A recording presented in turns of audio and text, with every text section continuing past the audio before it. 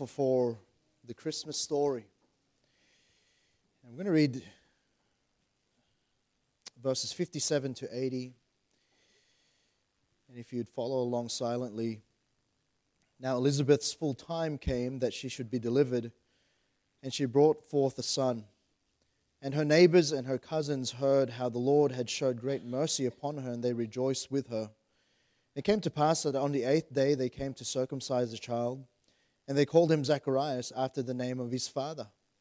His mother answered and said, Not so, but he shall be called John. And they said unto her, There is none of thy kindred that is called by this name. And they made signs to his father how he would have called him. And he asked for a writing table and wrote, saying, His name is John. And they marveled all. And his mouth was opened immediately, and his tongue loosed. And he spake and praised God. And fear came on all that dwelt round about them. And all these sayings were noised abroad throughout all the hill country of Judea. And all they that heard them laid them up in their hearts, saying, What manner of child shall this be? And the hand of the Lord was with him. And his father Zacharias was filled with the Holy Ghost, and prophesied, saying, Blessed be the Lord God of Israel, for he hath visited and redeemed his people, and hath raised up an horn of salvation for us in the house of his servant David. And he spake by the mouth of his holy prophets, which have been since the world began, that we should be saved from our enemies and from the hand of all that hate us, to perform the mercy promised to our fathers, and to remember his holy covenant, the oath which he sware to our father Abraham, that he would grant us that we, being delivered out of the hand of our enemies, might serve him without fear, in holiness and righteousness before him all the days of our life. And thou, child, shalt be called the prophet of the highest, for thou shalt go before the face of the Lord to prepare his ways, to give knowledge of salvation unto his people by the remission of their sins, through the tender mercy of our God, whereby the dayspring from on high hath visited us, to give light to them that sit in darkness and in the shadow of death, to guide our feet into the way of peace. And the child grew and waxed strong in spirit, and was in the deserts till the day of his showing unto Israel. Let's pray. Father in heaven, we just want to thank you, dear God, again for the wonderful passages of Scripture that we opened today. I thank you, dear God, that we were reminded about the great miracle of your birth. Thank you, dear God, that is indeed an event in history that is worth remembering and celebrating and rejoicing in. Lord, even in the very first Christmas, the time that you were born, your angel said that this was glad tidings of great joy. And so we thank you that we can, Lord, hear from your very word how that night came about and how your birth was given in prophecy and came to be. And then, Lord, to realize that a Saviour was born that day. And so I pray that you'd help us this morning as we open your word. And Lord, we've read a passage of Scripture that speaks about another miraculous birth. So I pray that you'd help us to learn some lessons from it this morning. Again, thank you for each one here. I pray that you'd bless as we listen to your word this morning in Jesus' most precious, holy, wonderful name. Amen. You may be seated. And I wanted to say thank you for being faithful to church this morning, and particularly for your guests of our church. Thank you for coming, and we're glad that you're here with us. But we're going to look at a passage of Scripture here that we just read, and we understand that Christmas is all about the birth of Jesus Christ. But if you read through the passages of Scripture that lead up to the birth of Christ, we understand that where we are in the book of Luke, Mary had just been with her cousin Elizabeth for a time, and so now Mary was departing from her time with her.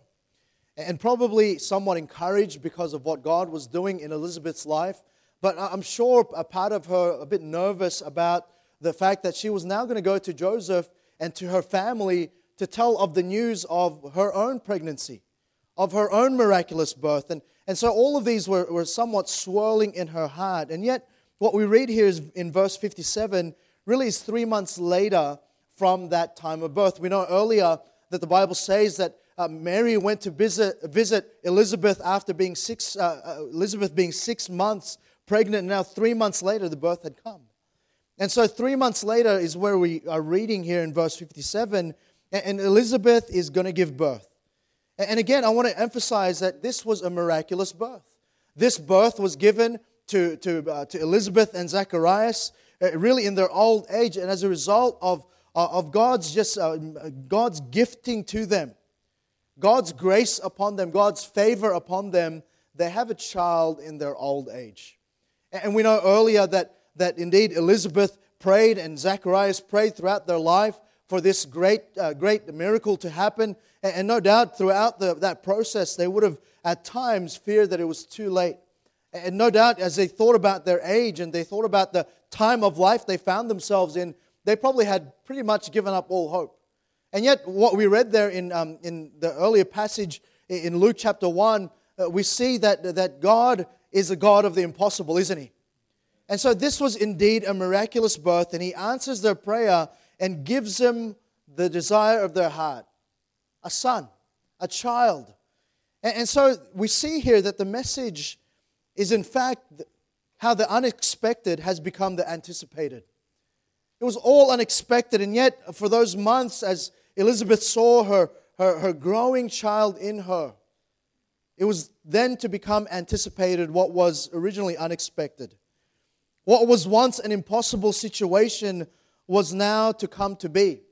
And so what we see here is God, in His grace and His favor and His goodness, He grants a desire of Elizabeth and Zacharias' heart. And you know, we think about all of the characters of the Bible, and particularly you who are somewhat familiar with the Scriptures, you understand who John the Baptist is, right? John the Baptist will eventually become the great prophet, the great one who would be the forerunner of Christ. And yet, prior to us knowing of John the Baptist as that, you know who he really was initially? He was just a child of two parents who had prayed and sought for the Lord. He was a child. He was the firstborn son of Elizabeth and Zacharias. And what we learn in this story is as we observe this couple once again, in this first miraculous birth in the Christmas story, we understand there that they responded in a certain way. They responded to the blessing of God in a certain way. And you know, the Christmas season is usually a season of giving, isn't it?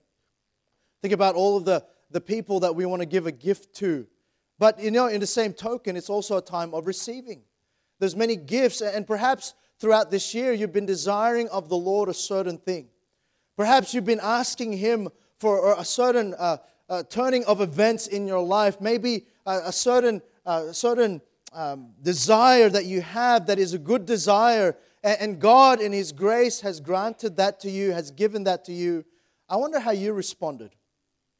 I wonder how we respond when God gives us goodness and favor and grace in our lives. And by the way, as you observe your life today, we live in a bountiful country, and we live in a time where there is much convenience. And guess what? You know, we ought to have the mindset in the heart that, boy, God is good to us, isn't He? Boy, God has been gracious in gifting us every day of our lives. And if there was nothing else we can consider a gift, just another day is a gift. And you think about it, though, this great desire that Elizabeth and Zacharias had was given. And you know, there's many things that are given in our lives by God. And so how do you respond to that?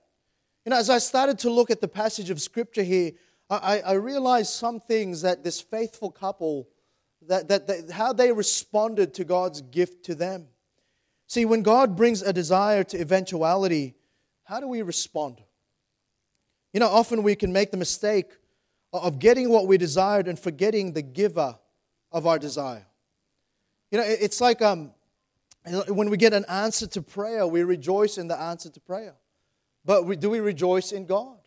When we've been praying for a while, when we've been asking God to do something in our lives that is a burden, that has brought us maybe even sorrow, and God has brought that and turned that around, how do we respond to that? How do we respond when all of those things that we had asked for God does? You know, it's like through the year, I don't know about you, but my children, they get on to asking for what they would like very early on. And I know, in fact, that already as they're thinking about Christmas, they've hinted all year what they would like under the tree. Any other children that way? No, just my children? Pray for us then. Pray for us. Any parents that way, hinting to their spouse? Anyway. You sort of, you're asking, and then, sometimes you get what you're asking for. So you're sort of going, well, it looks like the box. And so you're going through, and finally your parents finally listen to you, and you're going to get what you wanted. And isn't that exciting when you know you're going to get what you want? It's far more exciting for me. And it's like getting that gift and opening it, and indeed it was, and then just getting carried away with the gift and forgetting about the goodness of the person that gave it to you in the first place. You open it up and you rejoice and you have fun with that thing, and then you forget to say thank you. You forget to perhaps respond correctly, or even at times you respond in a manner that's not fitting to the gift. Or even we mistreat the gift that we've been given. Maybe it's slightly the wrong color. Maybe it's slightly the wrong shape, and we become irresponsible with the gift that is given us. And you know what? That doesn't communicate really anything about the gift. It really communicates what we feel about the person more than what we think of the gift that what was once maybe even unexpected. And sometimes we treat God that way. Sometimes we look at the situations of our lives, and indeed, God has been good to us, and then we forget about the one who has been good to us. And yet what we find and what we're comforted is we're assured by in this story of the character of the parents of this great prophet. We see that Elizabeth and Zacharias, they were in awe of this great blessing. They were in greater awe, though, of the one who gifted them with such a miraculous thing. And so we're going to look at the story and glean from how this faithful couple responded to God's unexpected gift to them, the birth of their son, John the Baptist. And so notice verses 57 to 63 there, and I hope that you have a copy of the Word of God. If not, follow along in your notes. Notice firstly how they responded when God gifted them some goodness. He responded firstly by obeying God's will for the gift. Obeying God's will for the gift. And notice in verse 57 to 63, she delivered the child. She brought forth a son. And notice that the crowd, they were around her rejoicing and anticipating. And they just assumed because of all the weight that they were going to name the child after the father, Zacharias. But the mother answered and said, his name's going to be called John. And you might not think that's a very significant thing, but earlier on in the chapter, we know when the angel announced the birth of John, that indeed she was instructed by the angel from God that they should name the child John. And so even in this very thing, they were obedient to the will of God for the gift. See, from the very outset, the desire of the couple was for the will of the giver of the gift to be followed. Their heart to obey, it wasn't swayed by the jubilation that they found in their own hearts and even those that surrounded them. And you know what I realize? Often God's announcements come with God's instructions. Often when God gifts us something, it comes with His instruction about it. See, our obedience of them, it's not the thing that's going to determine Him giving us the gift. If God never gave us gifts because He knew we were going to disobey with that gift, none of us would have gifts. None of us would have His goodness. So it's not determined by that. But here's what I'm saying, though. Our obedience, though, it evidences our heart for the giver of that gift. You see, we might get carried away with the goodness of God. But I wonder if we get carried away with the will of God and obeying God's will for all of His gifting. It's like, when you give your children sometimes a present for Christmas, they get all excited about it, and you tell them, right, the instruction is, don't open until Christmas. And that's very difficult for children. In fact, it's even difficult for some adults, all right? But they get all excited about it. But when they don't open that gift till Christmas, it really doesn't evidence really how much they love the gift. when they obey in that, they evidence how much they love the person giving them the gift. When we obey in the instructions for the gifting that God gives us, what we find is really, it's an attitude or a mindset that really tells us about the gift giver. And so what we find is Elizabeth and Zacharias obeying what God had previously instructed them. We know in verses 13 to 17 some specific instructions. 9 months prior, these were given to Elizabeth, given to Zacharias, and it included certain details and special instructions. And you know, God does that because so often we forget about Him when it comes to His goodness upon us.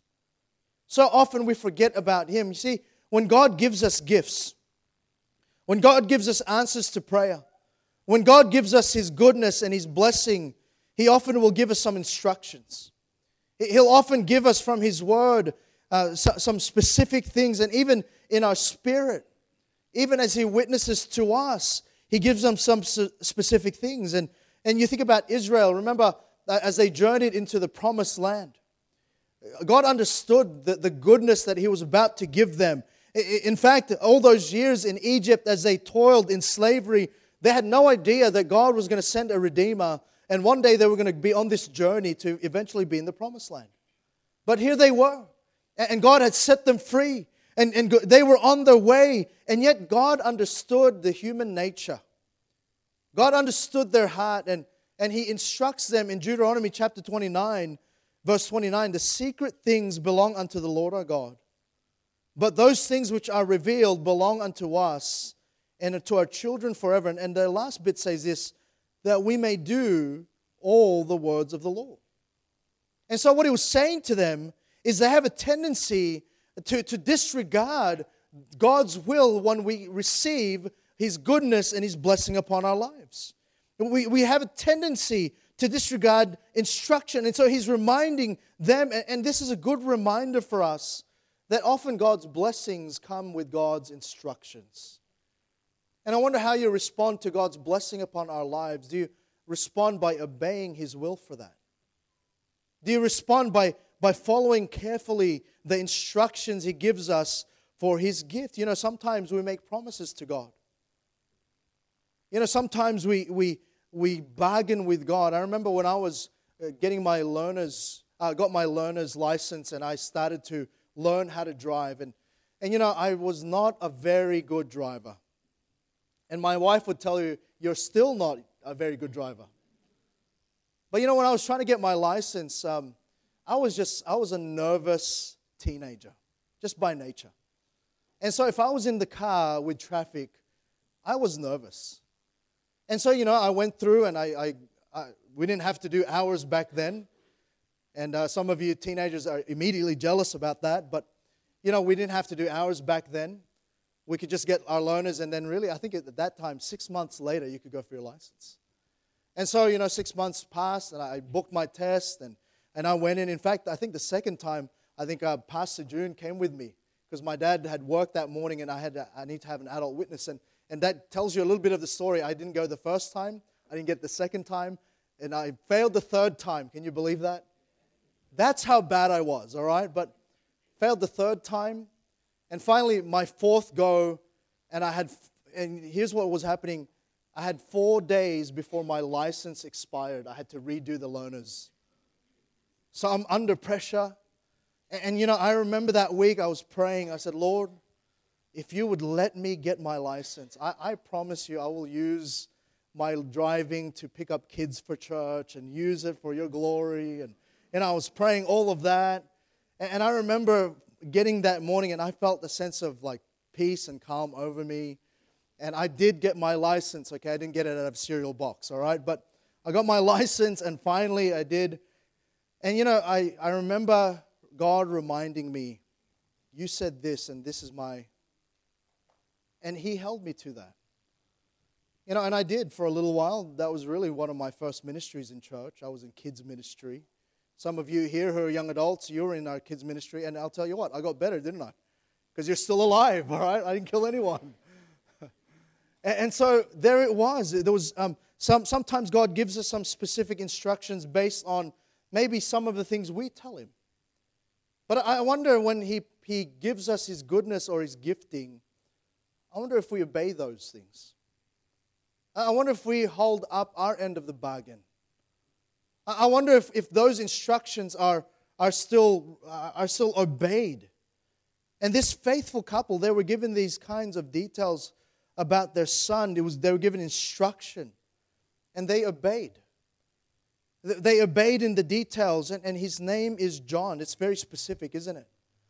You know, this was clearly given as part of the instruction. This was a detail they had rehearsed and submitted to, and often we can miss the details of God's instructions to us. And therefore, we can't obey His will. We can't do what we neglect to know.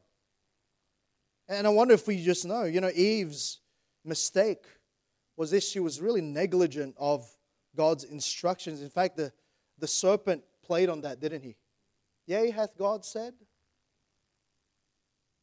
And do you remember the details of God's instruction to you? And that's why we ought to pay attention to God's word. That's why we ought to listen to His still small voice. And what I'm saying is no detail is insignificant. They could have really, they were the parents. They could have chosen any name, but they were faithful to the instruction. His name is John. John means God is gracious. And they gave that name. We don't know why God picked that name for this child particularly.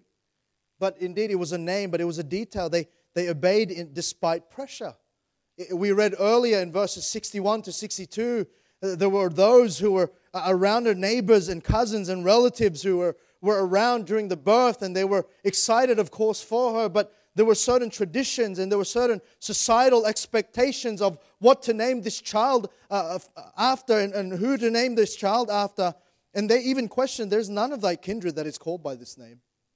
And so there was this pressure to really just do what was expected of others. They had familial and societal and traditional pressures, yet obedience to God to them was much more important. And today, sometimes in the goodness and the gifting of God upon our lives, there are some familial, there are some societal, and there's even traditional pressures put upon us. There's those things that the world expects, what we ought to do with our money, our time, our talents, all of those giftings of God, and the world has certain expectations of what we are to do with them. And I want to say to you Christians this morning that doesn't really matter what others expect and think about those kind of things that God has given in our lives. It only matters that we obey God's will about it, because it's Him that we ought to please. And no detail and no instruction is irrelevant when it comes to pleasing and obeying the will of the Father. And so we too have those pressures to conform. Yet what ought to matter most is our obedience to our Lord. And so firstly, I want you to note that with the gift, they obeyed the will of God for that gift. But then secondly, I want you to note in verses 64 to 66 that as the birth came, really great news of that traveled around. And you could imagine that, in that day, there was no social media. There was no news service to sort of broadcast this event that was happening. And yet, there was still enough there that this miraculous birth was heard all around. This event happened and everyone wanted to know about it.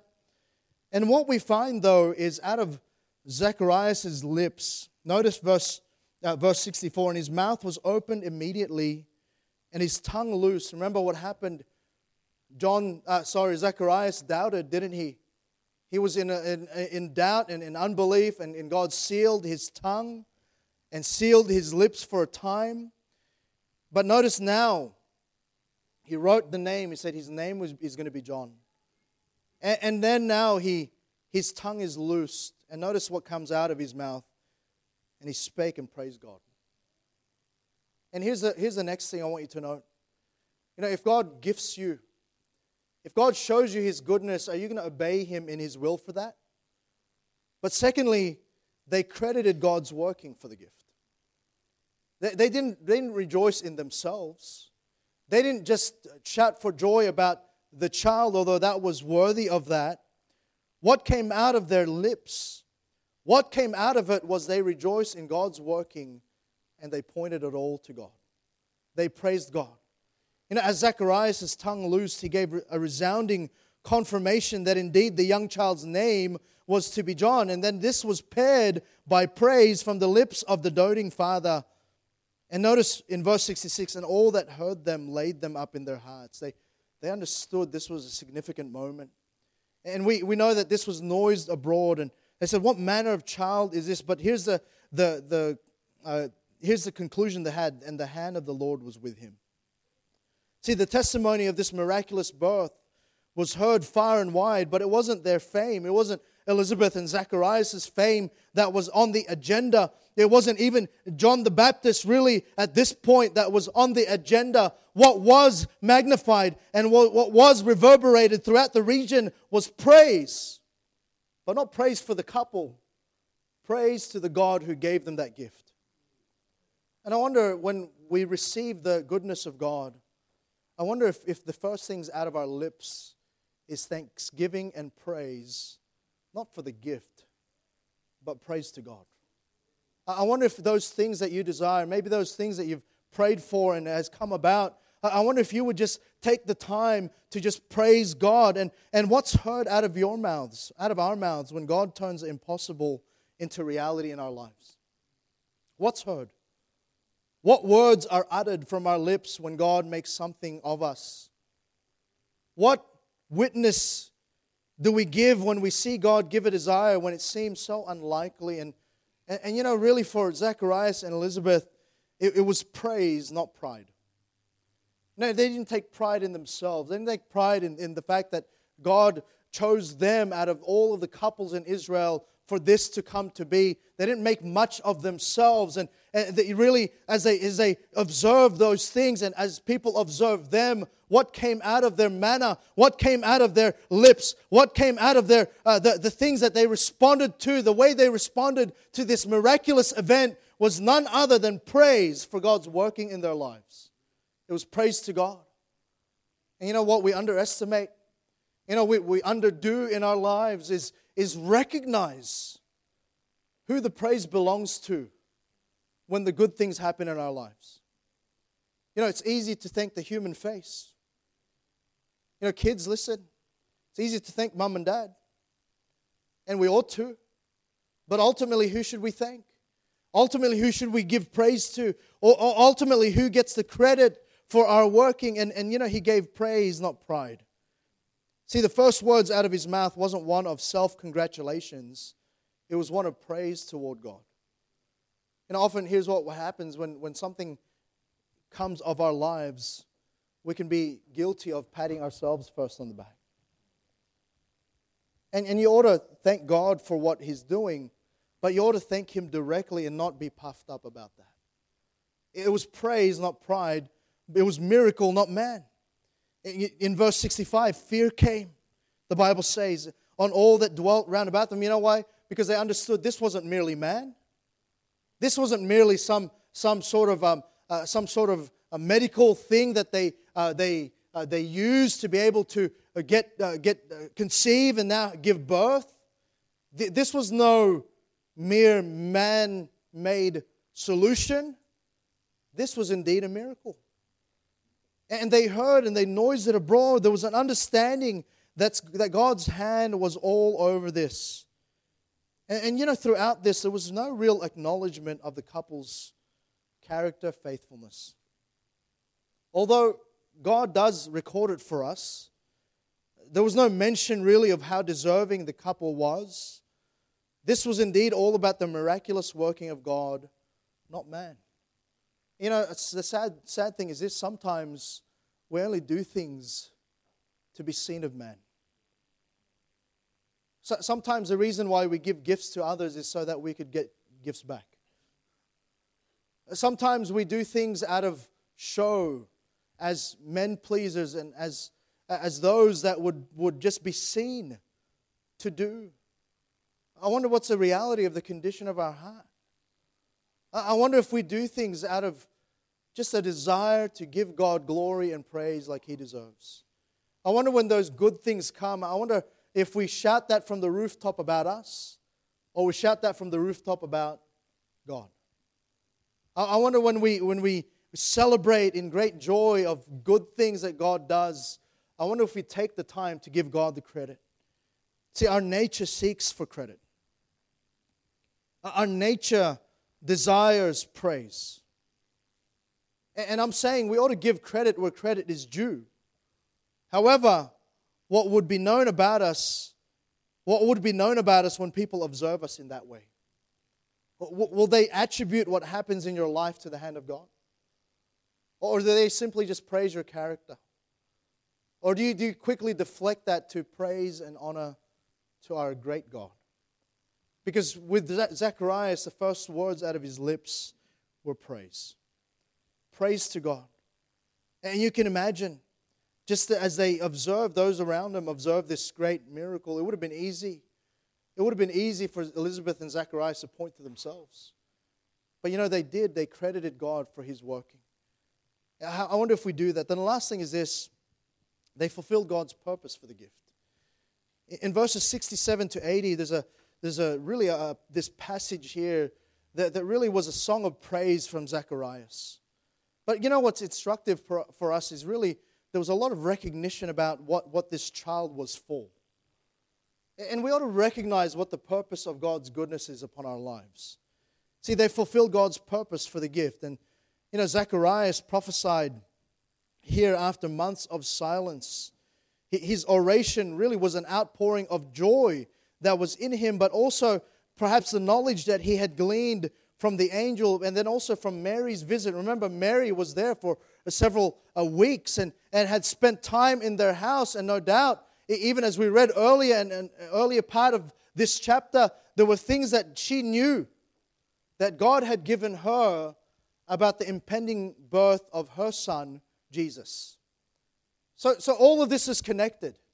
Remember that John the Baptist was going to be the forerunner of Christ. And so, no doubt, as Zacharias sat there and they fellowshiped together prior to these births, there was much that they spoke about the Savior.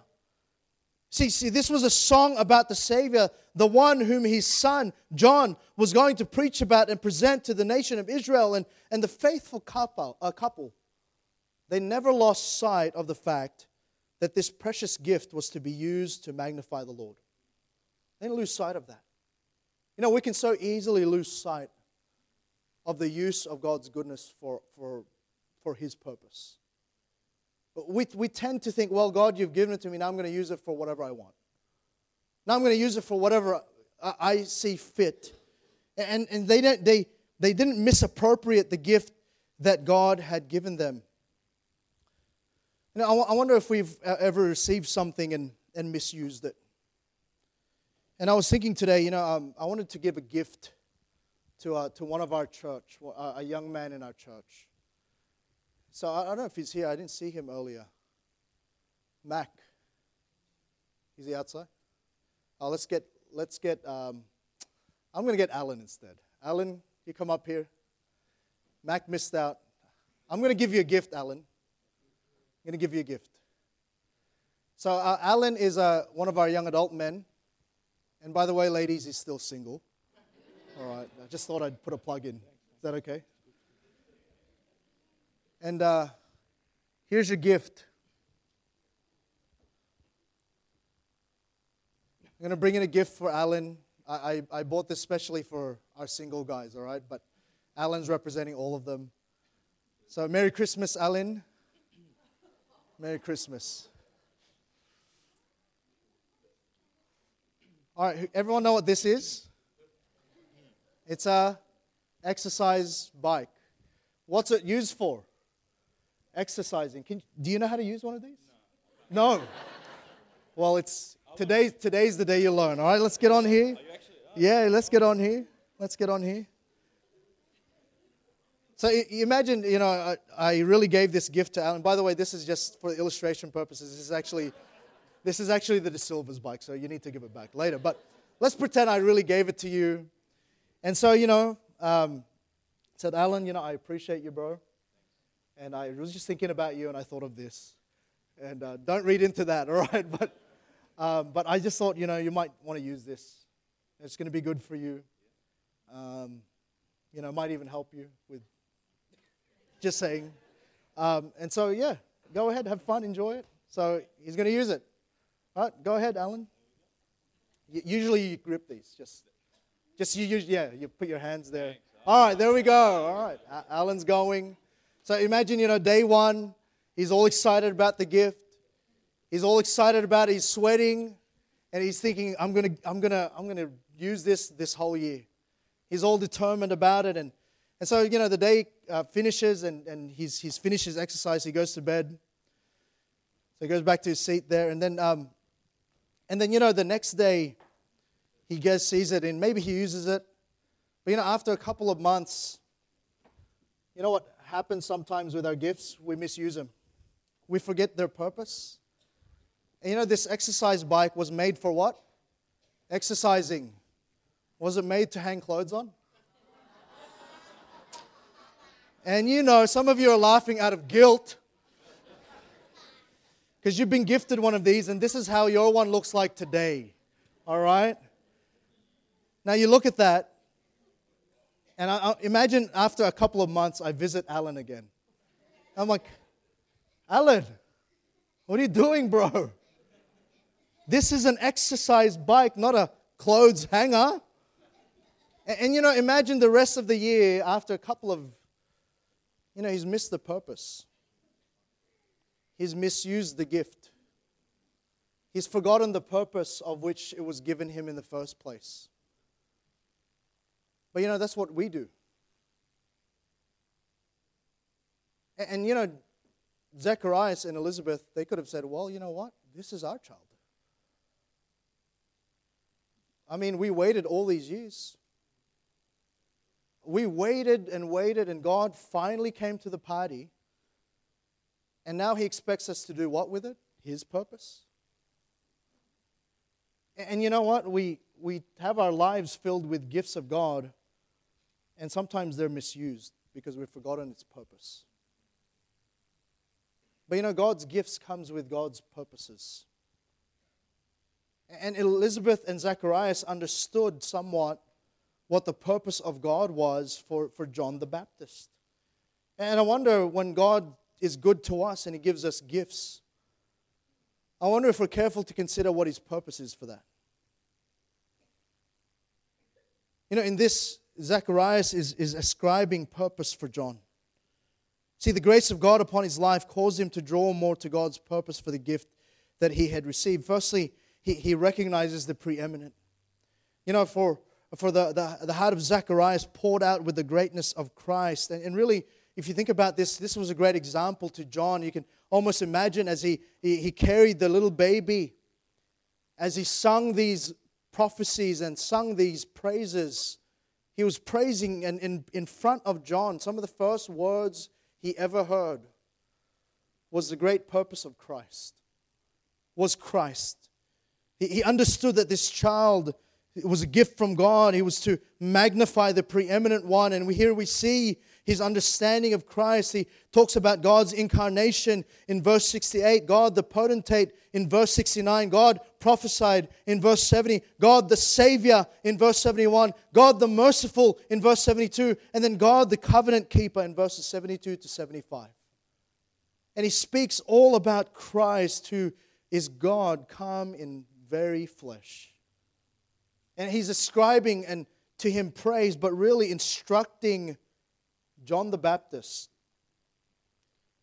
Yes, it was this God that was coming in human flesh. Yes, it is this God that John was given to serve. And let's not forget that all we have been given, whether unexpected or not, is given for the joy of serving and furthering the work of Christ. Our children, our resources, our health, our strength, our all is for Christ. And he reminded John there, and this was a great example, because later on, John would have the mentality that I'm not even worthy to latch the shoes on your feet. I'm not even worthy for that. And John had the attitude that he wasn't the main show. Actually, Christ was the main show. And we see the prophet here, we see the preeminent, we see the prophet, he's told John, and thou, in verse 76, child, shalt be called the prophet of the highest. See, John was going to be this transitionary figure. He was going to prepare the way for Christ to usher in the new covenant. And John was going to be a preacher of righteousness, pointing to Christ as a saving agent of the world. And John was going to be the one crying in the wilderness, preaching about the Prince of Peace. But all of this wasn't going to come to be if it wasn't for Elizabeth and Zacharias staying true to the purpose of their gift. Staying true to the instructions given. Staying true to those things that God had given them. It was their firstborn son. And no doubt they had their own hopes and dreams for one day having a son and for what that son will do. But they had to surrender all of that. You know why? Because Christ had a greater purpose for them. And they were willing to lay all of those things aside, their purpose, so that God's purpose can be fulfilled in John's life. But note verse 80, the preparation. And the child grew. You know, it's been my observation that children only grow when others help them grow. The child grew and waxed strong in spirit. There was a preparation. The fact was, this child was not yet whom we would later know to be John the Baptist. This child was a baby. This child still had a purpose to fulfill. And yet they came and they came with preparation. They came with an attitude of helping this one prepare for what God had asked him to do. And God's purpose really takes preparation to fulfill. Elizabeth and Zacharias, they had to be willing for their John to undergo this preparation. You know, earlier in verses 13 to 17, really what we know about John was that he was given the vow of the Nazarite. It was a very specific vow given to certain people that they had to live a certain way. And we won't get into the ins and outs of that. But listen, John the Baptist couldn't have done it without his parents. Couldn't have done it without Elizabeth and Zacharias really putting aside all things. They had to do a lot to help him keep that vow. They had to model some things. They had to rear him a certain way. And the reason why that gift found its great fulfillment was because Elizabeth and Zacharias never lost sight of the purpose God had for that gift. It wasn't misused. It was properly used. And we see later that he had time in the desert to grow and to be instructed. And no doubt they, as parents, they watched this unfolding. They watched the unfolding of this, and you know what? They were submitted to the purpose of God. You know, many times when we get gifting, and whether it's children, whether it's health, whether it's an answer to prayer, we then receive it gladly and then run off with it into the sunset, never to ask again, and never to maybe check how we're doing with God's purpose for this thing that God gave us. I wonder if you start your day that way. I wonder if you look at your day as a gift from God. And I wonder if you look at it and go, Lord, what would you have me to do today? What would you have me to use this day for? And I wonder if we give Him that opportunity, and I wonder if we prepare ourselves. You see, your giving, that's a gift from God. But do you budget? That's preparation. Do you ensure that the gift God has given you fulfills its purpose? Your children, they're a gift from God. But do you raise them to follow God's plan for their lives? Your ministry, do you prepare to sacrifice and grow as the Lord purposed you to? Or is it just something you like to turn up to? Is it something that we just sort of just do on occasion if we feel like it? Are you a steward? Because that's what stewardship is. It's the proper use of His gift to you. And many times we lack preparation. We lack the attitude that we must stick to the purpose of which God gave. And much of what God has gifted us only ever comes to full effect when we give ourselves to His purpose and preparation. And this morning I want to ask you again, how do you respond? Do you respond in obedience to the will of which He has given? Do you respond with praise? Are you faithful to follow the purpose that God has given for that gift? See, Elizabeth and Zacharias, they certainly found great grace from the Lord, didn't they? This child, it was a gift from God. But what was instructive is their attitude and actions indicated that not only was their heart joyful for the gift, their heart was even more so joyful for the giver. And through their obedience, through their praise, and through their faithful following of His purpose, we see this. And I wonder if we observe our lives. You know, you're going to receive a lot of good each and every day. You know, if you really paused and thought about it, you're gifted by God. Each day. You know, if you're here this morning, if you're saved, God gave you the gift of salvation of which you believed. And I wonder how you're using the gift of salvation. I wonder if you're using that as a gift from God to live in a way that pleases Him. Or I wonder if you're just sort of carefree. Sort of thinking you got away with it. Sort of thinking, well, I'm saved now. I'm not going to hell. Well, I can live any way I want. Listen, that's not His purpose. His purpose is that He might use you for good works. And don't forget the purpose of God. And maybe there's many other things. Maybe God has been good to you in many other ways, in very specific ways. And I wonder how you've responded. I wonder if we would determine in our hearts how we would respond when God answers our prayer, when God blesses, when God in His goodness is gracious to us. Let's pray. Father in heaven, we come before You. And Lord, we're thankful, Lord, that You are indeed a good God. We're thankful that, you know, in our times of seeking You in Your graciousness, You are able to abound grace upon us, to abound blessings and goodness. And yet, Lord, there's a great opportunity and really a great importance in how we respond to that. And Lord, I pray that as we learn from this passage of Scripture that you've left for us, that You'd help us, dear God, Lord, to recognize maybe some things in our heart that indicate that, Lord, we've misappropriated or misused and misunderstood even the gift that You've given us. And I pray that You'd help us this morning. With every head bowed, every eye closed, no one looking around, the piano can begin to play. And as is our custom here, we have a time